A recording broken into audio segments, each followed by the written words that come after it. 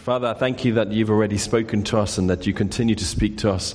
This morning, Lord, as we look at your word, I ask that you would challenge our hearts, arrest us, transform us. Lord, we submit ourselves to you in the truth of your word. We thank you for your word that breaks open ground and our thinking. And Lord, I pray this morning that you would do that in our lives. In Jesus' name.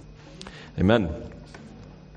So over the last 2 weeks, we've been looking at Caleb. We've looked at, remember, I picked up that scripture in, not Joshua, Numbers. I've got Joshua, Numbers, and Judges all in my mind this morning. In Numbers, where it speaks about Caleb, when God speaks about him as being one who had a different spirit and followed God wholeheartedly. Remember, we looked at that, what it means to have a different spirit, what it means to follow God wholeheartedly, and how he did that. And if you remember back, we started the year looking at the memorials of God's grace and God's faithfulness. Remember that? If you're here on New Year's Day, you would have heard that, where we looked at where the nation of Israel were about to cross, well, they crossed over the Jordan into the promised land. And as they were crossing, God told Joshua to tell 12 men from each of the one from each of the tribes, to go and take with them a rock from the middle of the dry ground in the middle of the Jordan to set up a memorial on the other side, so that when the generations that come have a look and say, what is this? They can say, well, that's the favor of God, God's faithfulness, God's grace. Remember how we looked at that? Yes. Now you know who was there on New Year's Day. Some of us were here. So it's that sense of looking back. Remember I said we need to look back at the memorials of God's grace and faithfulness, so that it gives us courage, or so that we can draw from there the thing of this is what God has done. And over the last 2 weeks we've looked at Caleb and how Caleb had his focus on Jesus, on God. He lifted his focus and looked at God and saw God greater than the giants in the land, greater than the obstacles that faced them, and he kept his focus on God, and that stirred his faith. That there was looking back, and we looked back at the faithfulness of God, and then there was a stirring of his faith when he looked up and saw God above all else. And the same is true for us. We to be those who look back and see the faithfulness of God and remember God's faithfulness, God's grace, God's provision, God's protection, all those things that God has done. and we look up and we see him, the King of Kings and the Lord of Lords, the one who is greater than everything else. And we look up to him and our faith is increased. We look up to God in faith and see him who he is, for he is God and we are his children. Psalm 127 says this: unless the Lord builds the house, the builders labor in vain. Unless the Lord watches over the city, the watchmen stand guard in vain. In vain you rise early and stay up late, toiling for food to eat, for he grants sleep to those who love him. The same is true for our lives. If we don't build God's way, if we don't build our lives based on him and doing what he's called us to, and our families' lives around him, we do it all in vain. It's like the scripture says, unless he builds our lives, unless he builds our family, unless he builds the church, we labor in vain. We have to be focused on him. We have to have our lives laid down before him and look to God and follow him and do it his way. And so this morning I want to carry on looking at Caleb, but in a slightly different side of things. But us remembering that God is always in control. We have to release that our lives to him and allow him to work in us. And when we look back at the memorials of God's faithfulness, of the things that God has brought us, you remember I put up those photos and the things of everything that God, well, not everything, but highlights of what God had done through the life of this church. That was in order to partly because I know a lot of you weren't even aware of some of that stuff. And it's good to remind you or show you so that actually you can see some of the journey. But part of it's also to remind us of his faithfulness. But we don't live in the past. You see, if you constantly look back and only look at the good old days and you live in the good old days, which really, let's face it, when we were living in those times, they weren't that good. It's only in hindsight we remember the good things. The nation of Israel is exactly the same. They were in slavery in Egypt. They came out of Egypt, wandering around the desert. And what did they do? They hankered after the leeks and the garlics of Egypt. They kind of forgot, and because to them that was the good old days. But they forgot the pain and the fact that they were slaves. You see, if we live only in the good old days, we live stuck in the past. We to look back at the faithfulness of God that strengthens us so that we look up in faith to Him. And not living there, but remembering that so that we look up in faith to God. So that when we remember His faithfulness and His grace and His love, when we look up in faith to Him, we can then look forward with courage. Because we have got things that God's called us to do, and we need courage to do those things. But that courage isn't based in our own strength, but it's based in God. And you see, we need these three things. We need to look back His faithfulness, look up to Him in faith, and to look forward in courage. If we only live in the past, we get stuck.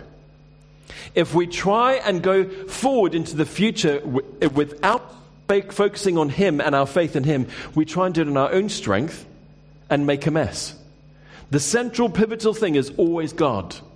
That we look to Him in faith, that He builds our faith, that we have courage to go into what lies ahead. You see, when we do that, then what we face tomorrow, we can face not in our own strength, but in our faith in God and the courage He gives based on who we know Him to be. We are His children and He is God and stays as God forever. But we need all three. And if we don't, we build in vain. If we don't, we're doing it our way, not His way. And so I want to look at Joshua chapter 14. If you have your Bible, if you could turn to Joshua chapter 14 in whatever way you read your Bible, whether it be on tablets or other things. As in technical tablets, not little pills. That would be a problem. Joshua chapter 14, it says this from verse 6. Now the men of Judah approached Joshua at Gilgal, and Caleb, son of the Kerizzite, said to him, "You know what the Lord said to Moses, the man of God at Kadesh Barnea, about you and about me. I was 40 years old when Moses, the servant of the Lord, sent a report sent me to Kadesh Barnea to explore the land. I brought him back a report according to my convictions. My brothers who went up with me made the hearts of the people melt with fear. I, however, followed the Lord my God wholeheartedly." Remember, we've been looking at that. "So on that day Moses swore to me, the land on which your feet have walked will be your inheritance, and that of your children forever, because you followed the Lord your God wholeheartedly. Now then, just as the Lord promised, He has kept me alive for 45 years since the time He said this to Moses, while Israel moved around the desert. So here I am today, 85 years old." Remember we looked at that? "I'm still as strong today as the day Moses sent me out. I am still as vigorous to go out to battle now as I was then. Now give me this hill country that the Lord promised me on that day. You yourself heard then that the Anakites were there, and the cities were large and fortified. But the Lord helping me, I will drive them out, as He said." Then Joshua blessed Caleb and gave him Hebron as his inheritance. So Hebron belonged to Caleb and his son, belonged to Caleb ever since, because he followed the Lord, the God of Israel, wholeheartedly. Hebron used to be called Kerith Araba, I think that's how you say it, who was the greatest man of the Anakites, and the land had rest from war. So there we have it. Remember, we looked in Numbers of that account. Verse 6 says that you know what the Lord said. Remembering the word of God, the faithfulness of God. You know what the Lord said. Then He says, "Now give me this land, and we'll go and take it. But with the Lord's help, we will take it." Not His own strength, but with the Lord's help, we will take it. And so then Hebron belonged to him because he followed God wholeheartedly and did what God had called him to do. Joshua chapter 13, verse 1, the Lord says to Joshua, when they've already taken some of their inheritance, he says to Joshua, you are very old, and there's still very large areas of land to be taken. Then we see here in Joshua chapter 14, now give me the hill country. Caleb saying to him, give me what God has promised. I remember what God has said. God is faithful. My faith is still as strong as it was then. My passion, my vigor to go is still as strong as it was then. Now give me what God has promised, and with God's help, we will take this land.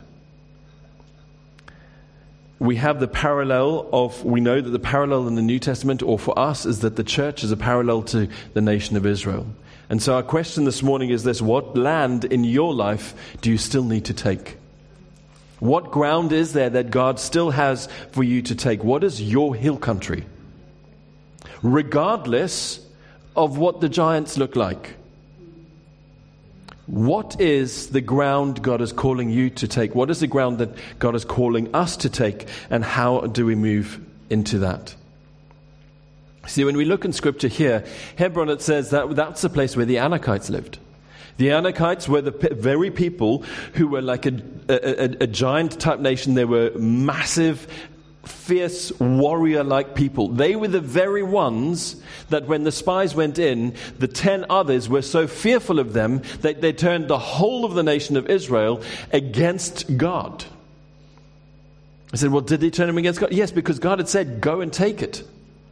And in their fear, they rebelled against God and didn't. And so they wandered around the desert for 40 years.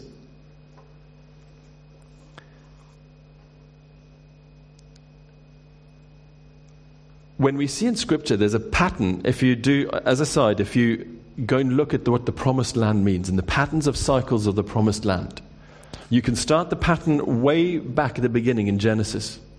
The Garden of Eden, where the promised land was there, where they communed with God.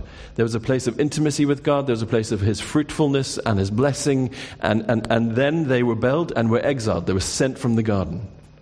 Then He makes them a nation. They were given the land. Then there's a cycle again. They rebel against God and they go into exile. Then again, it happens again. And then Jesus comes and makes the way. And there's a cycle that we can look at through all of that. But the key is this, that we need to do it God's way, not our way. And we need to be those who focus on Him and His faithfulness. You see, out of the 12 that came, the majority spoke against those things. See, often we think if the majority say so, it's right. The majority voice isn't always the voice of faith. Certainly in this instant, the majority voice was not a voice of faith. It was a voice of fear that brought doubt into everybody. And so actually they didn't walk into the promised land. So for you and I, where is the promised land? Where is the place where we dwell with God and flourish in fruitfulness and intimacy with Him, and we live in that place? And we can live in that place with Him because of Jesus, even though we live in this world like exiles and aliens. Well, because it says in the Word that we are in the world, but we're not of the world. And yet through Jesus, we have access to the Father because of the blood of Jesus, to come into His presence, to live with fruitful lives. Remember when you look at Scripture in John chapter 15, where we abide in the vine and we are fruitful. What's that all about? It's about being and dwelling in His presence. You see, even now, when we live in this world that is so anti-God and so hostile, and we feel like we're exiles or aliens, we can still live in the promised land of God in the midst of all of that. When we live abiding in Him, with God at our focus on Him, intimacy with Him, living wholeheartedly, following after God. And we see it time and time again through Scripture, where men and women followed God wholeheartedly, regardless of what was going on, and they could live in that place of fruitfulness and intimacy with God. And that's the promise for us. And you and I face things in our lives that look like the giants that they faced. That tries the enemy trying to stop us live in that place with God. That doesn't mean that everything's going to be easy. Jesus was very clear that life is not going to be easy. They're going to persecute you because of Him and all those things. Yet in the midst of all of that, we stand strong and secure and peaceful and full of faith when we build our lives on Him. When we remember his faithfulness, we look up in faith and we look forward in courage because of who God is and who we are as his children. And God has already given us ground that we have taken and we need to take. And that ground, part of that ground is salvation. Part of it is preaching the gospel. Part of it is advancing his kingdom. Part of it's going to nations. Part of it's speaking to your neighbors. All of that is part of taking the ground God has given us. We know that God works through the church, and we are the church. And that God is the one who determines exact time and place where we live. So we know, theologically, doctrinally, whatever you want to say, that we are here by God's plan and God's purpose for his kingdom to work through us to reach those who are lost. And so actually in one way, Crawley and the UK is part of our promised land. It's our inheritance that God has given us. And just as he spoke to them, that every place you will walk, I will give to you. It's not a kind of hyper faith, every place I'm going to, and regardless of anything. And it's also not just a waltzing in and therefore it's mine. These guys had to fight for the promises of God. They had to stand and fight. That's why Caleb says, give me the hill country, and with God's help I will do it. Remember last week, I think it was last week, when I said, before now, when God moved the nation of Israel out of Egypt, he did everything. Remember I said that? He did everything. He opened the Red Sea. He destroyed the Egyptians in the Red Sea. He did all the plagues and everything else. But now to take the promised land, they had to walk with God, and actually it required them cooperating with God and them fighting for it and actually doing something. It was no longer, God, you just do it and I'll waltz in. It's God saying, I've given you this land, now go and take possession of it, which requires us to work with him and fight for what God has given us.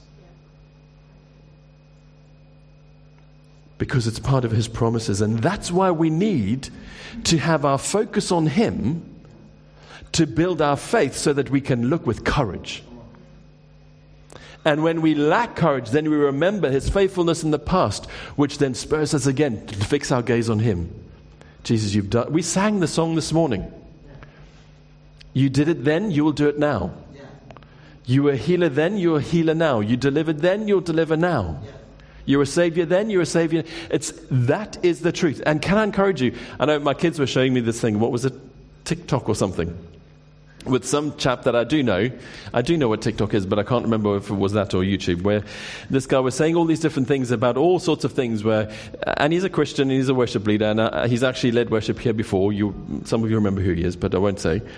But he was doing this funny little thing of all these different things. He was talking about what's with this when we sing songs where it tells you to lift your hands, and am I lifting my hands because the lyrics are saying, or am I lifting my hands? And you kind of get the gist.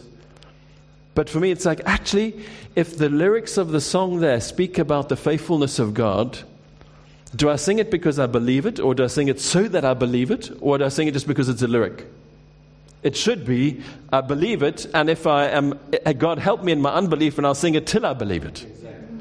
And it's the same thing. If you've been singing, God, you were faithful then, you are faithful now, and you think, well, actually, I can't see that, then just carry on singing it in faith, because it's truth.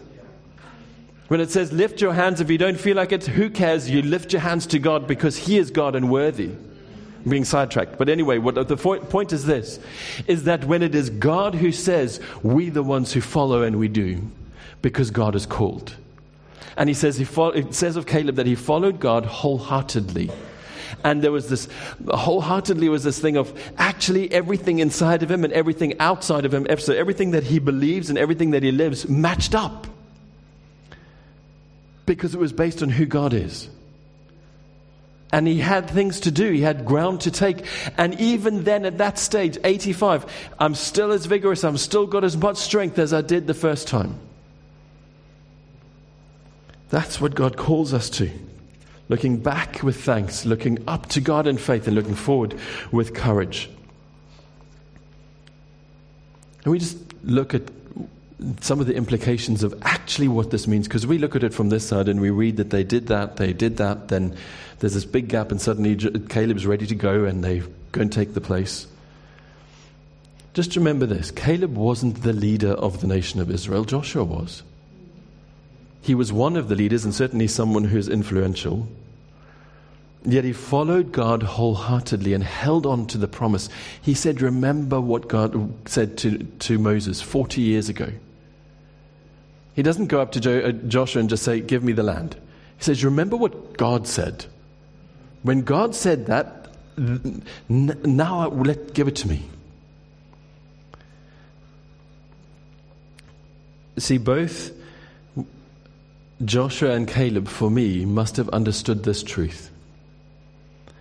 That their inheritance that God had for them, and the best that God had for them, was intertwined and intrinsically linked, spiritually and physically, to them being part of the spiritual community,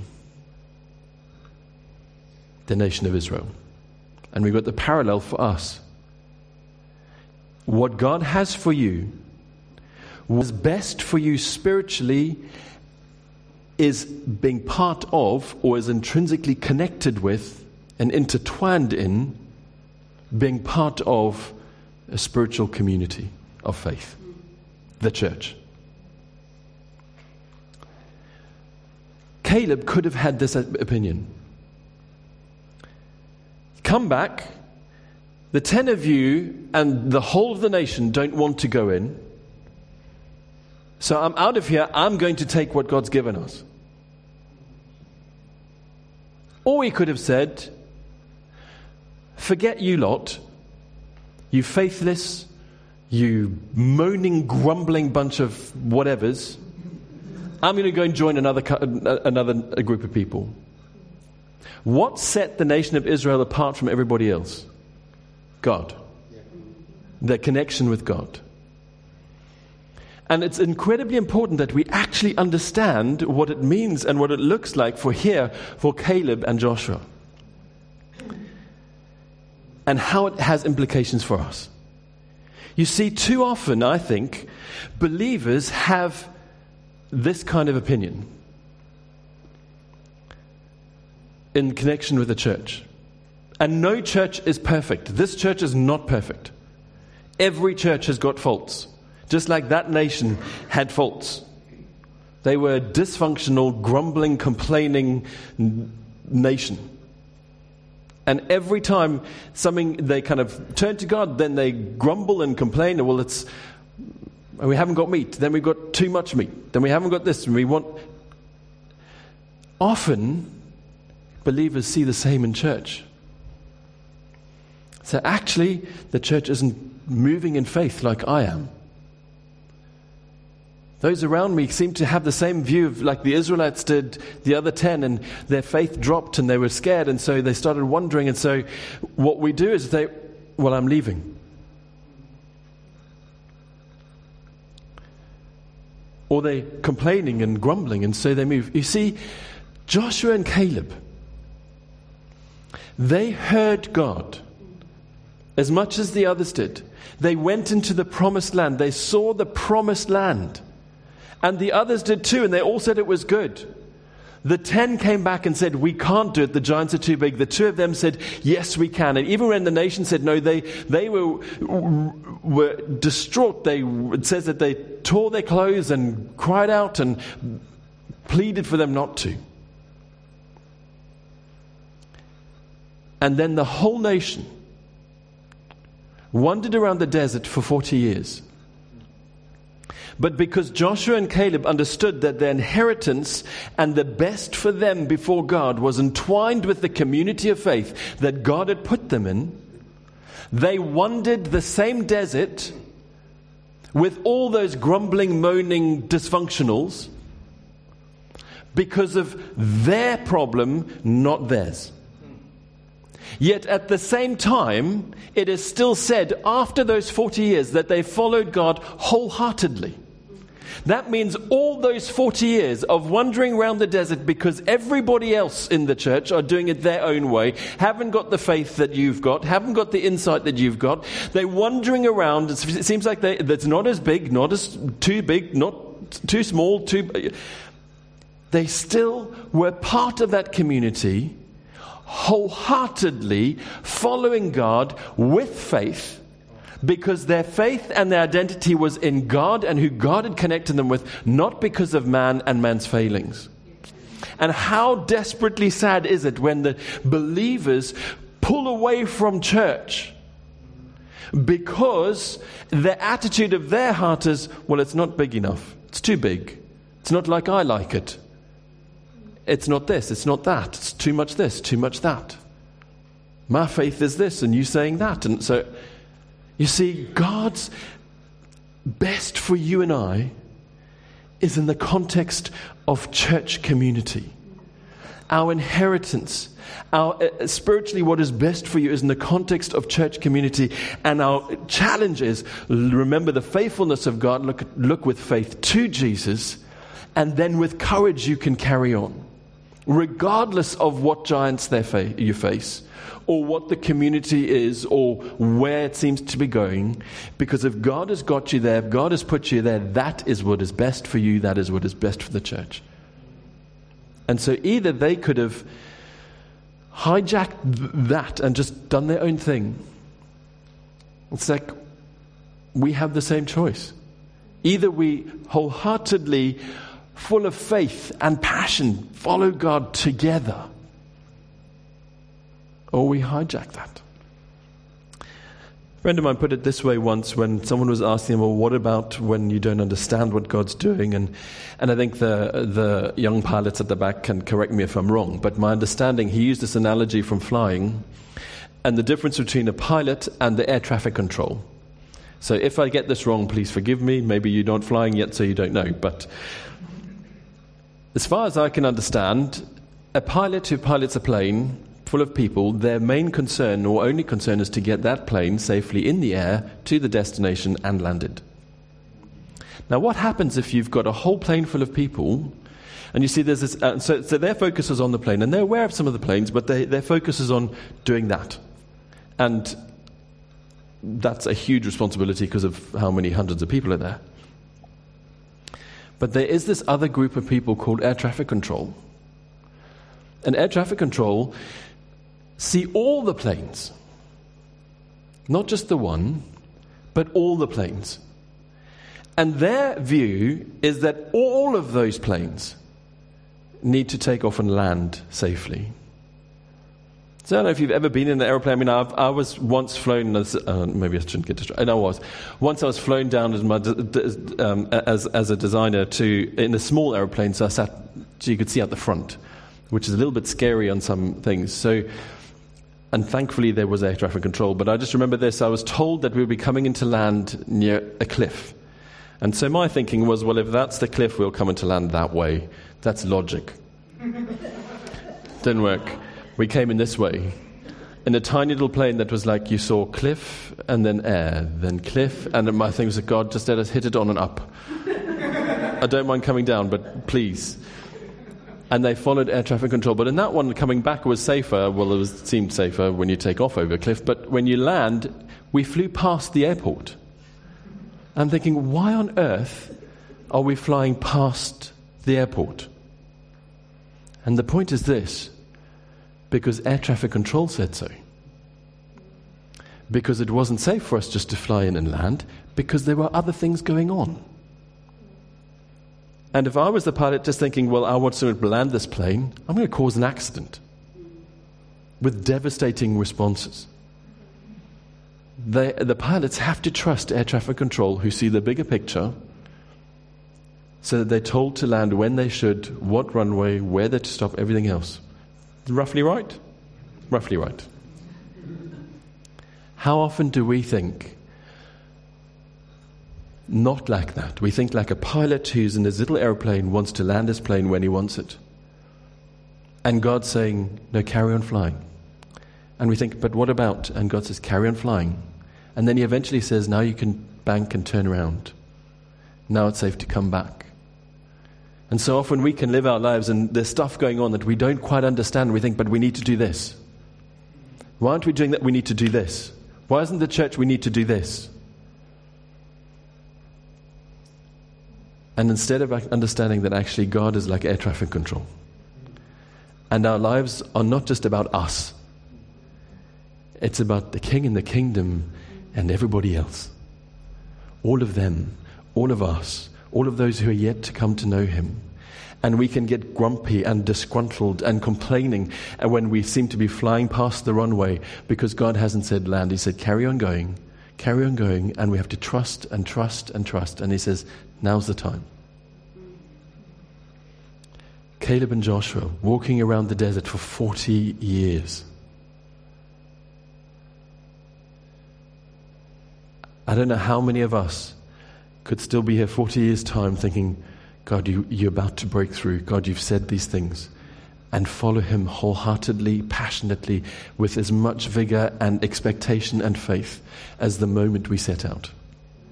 Because we have a small view rather than trusting God. Caleb and Joshua knew the promises of God. They also knew that the consequences of everybody else's lack of faith meant that they were walking around the desert for 40 years. They didn't leave the community and think, well, I'm going to do it my own strength. They didn't complain and lose heart. They had as much passion, as much faith, as much expectation as the day they set out, because it wasn't based on the situation they faced, it was based on God and his word. That's why it's important that when we feel like we don't understand, we need to look back and think, thank you, God, for your faithfulness. And it reminds us to look back to him. And then when we look back to him, he gives us courage to take on what we have to face tomorrow.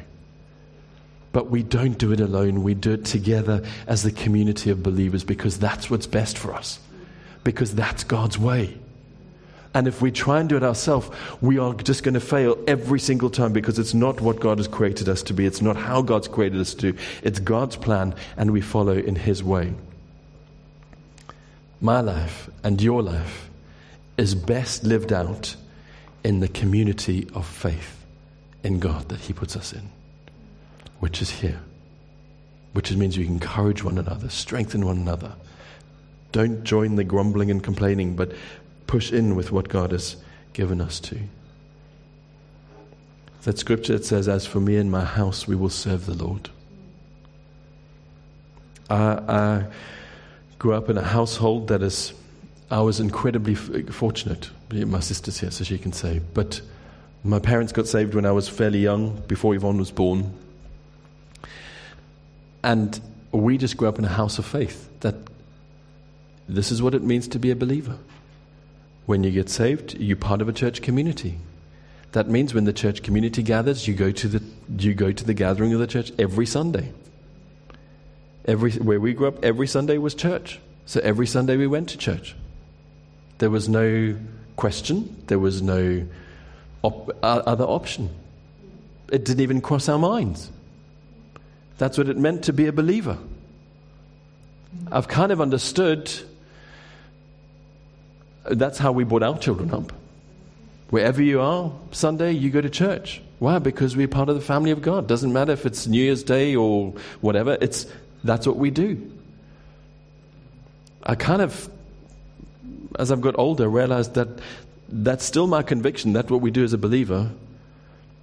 But I also kind of think, well, that's what we do as a Crawford. Because not everybody does that.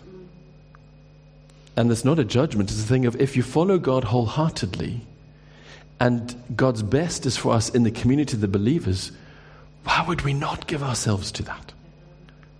Why would that not be just something that's what it means to be a follower of Christ? I listen to the Bible online, on CDs in the car whenever I'm driving on my own.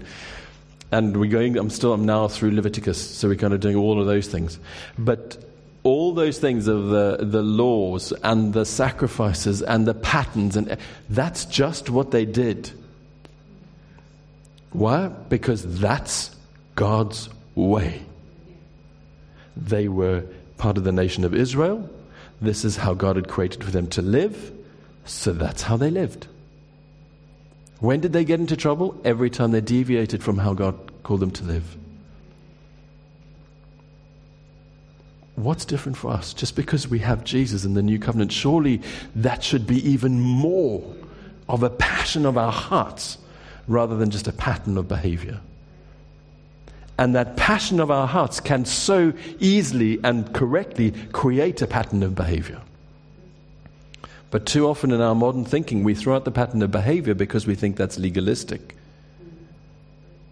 But we never allow the Holy Spirit to break in our hearts. So it becomes a passion of our heart that creates a pattern of behavior.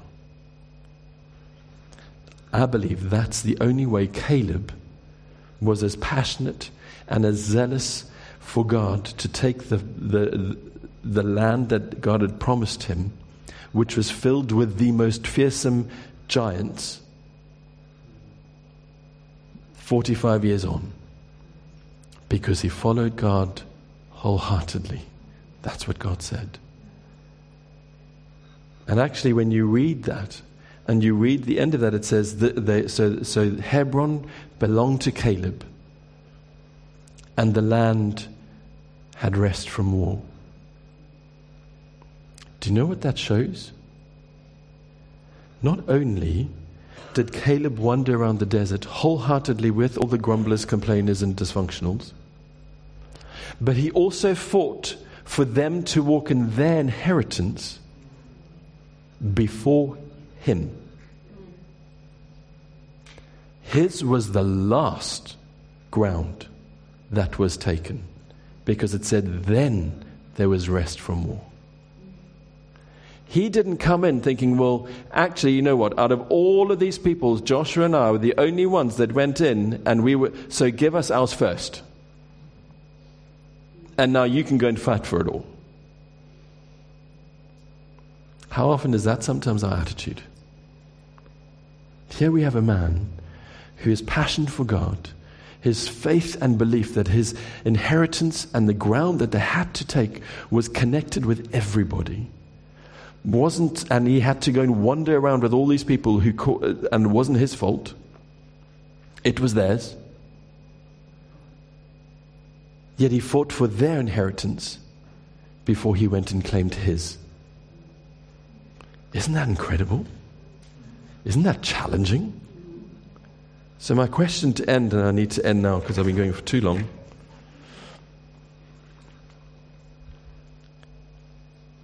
is remember to look back with thanks, the faithfulness of God, so that you remember to look up to Jesus, the one who's done it all and continues to, so that we live in faith and have courage for tomorrow, because there is still ground that God has for you to take in your life personally and as part of this church community together. But my question is this: what's the attitude of your heart to God and to his community that he's put you in?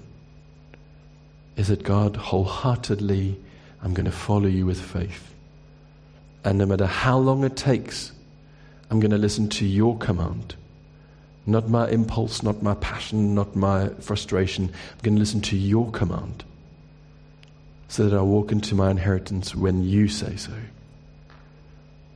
There's so much more for us. There's so much more for you. And these giants require us to work with God to take them out so that we can walk into the inheritance. By giants, I don't mean the people. The weapons we fight with are not the weapons of this world. They're spiritual. And the enemy tries to come against to bring doubt and fear and dishearten and try and get us to leave and go and do our own thing or go and be isolated, when God's fullness and best is always in community, in faith. Focus on him. Courage for tomorrow, because he's the God of yesterday, today, and tomorrow. His faithfulness endures forever, like his love. Where's your gaze? Where's your focus? What is it that God has said for you to take? What ground still needs to be taken? And just like Joshua, I would like in Joshua 14, Caleb, with God I will drive them out. With God we will drive them out. I'm going to pray, then we're going to end, and there's tea and coffee through there or at the back. But if this morning you need someone to stand with you, I think Verna used the terms during worship, if you've got scales that need to be removed, if there are attitudes of the heart that need to be repented of and changed, if there are patterns of behavior that need to be adjusted, it's never too late. go to God today. Get someone to pray with you. There'll be folks around that will be happy to pray with you, so that together we move into what God has for us. But if this morning you think, well, I don't see all of that, but God, what is the ground? Ask Him to show you. And He will. But then let's go and get it together. Let's pray. Father God, I thank you that you are unchanging. That your love for us endures. Your faithfulness endures. You are King of kings and Lord of lords. You are the great I am, the same yesterday, today, and forever. And Lord, we might only see the small part that we're part of, or what's in front of us, but God, we trust you who sees everything. Father, this morning I pray for those whose hearts have been convicted of things that need to change, either attitudes or points of view, or hesitant in holding back, or patterns of behavior, or allowing fear to come and rob from what you've called them to. Lord, I pray that by your grace and your mercy, through your Spirit, you administer to them today and bring freedom, bring faith, bring fullness of life. Lord, where we've put in place excuses that are pitiful, and patterns of behavior that are unhelpful, and attitudes of the heart that conflict rather than work together, Lord, this morning we repent and we ask that by your Spirit you'd help us to choose you, Jesus. Remind us of your faithfulness when we forget, so that our gaze is fixed on you, God, that we can walk with courage into all that you have for us. And Lord, I pray that you would reveal to each one of us individually for our lives, but also corporately, what the ground is that still needs to be taken. So Lord, that we would make the most of every opportunity with faith and courage to extend your kingdom, to preach the gospel, to walk into the inheritance that you have for us, because that's the fruitfulness and favor of God, where we long to live. Thank you, Jesus, that you have made it possible. Thank you, Holy Spirit, that you journey with us, that it's not in our own strength or our own courage or anything about us, but it's everything grounded and set in you, Jesus. We thank you that you've done it before, you'll do it again. Come, Holy Spirit, and do what you need to do in each one of our lives. In Jesus' name, amen.